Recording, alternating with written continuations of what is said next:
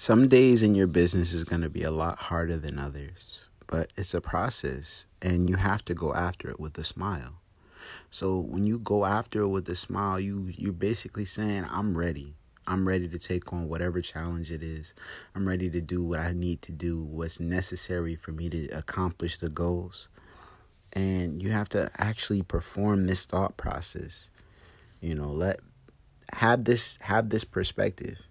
Have the certain people, have the good people around you, people who challenge your thoughts, have them in around you, right? Practice building up good relationships. Create always, just keep creating different things. Keep in the process of creating good things, being a message to the world, even if you are living in a mess. And I believe that each and every one of you can do it.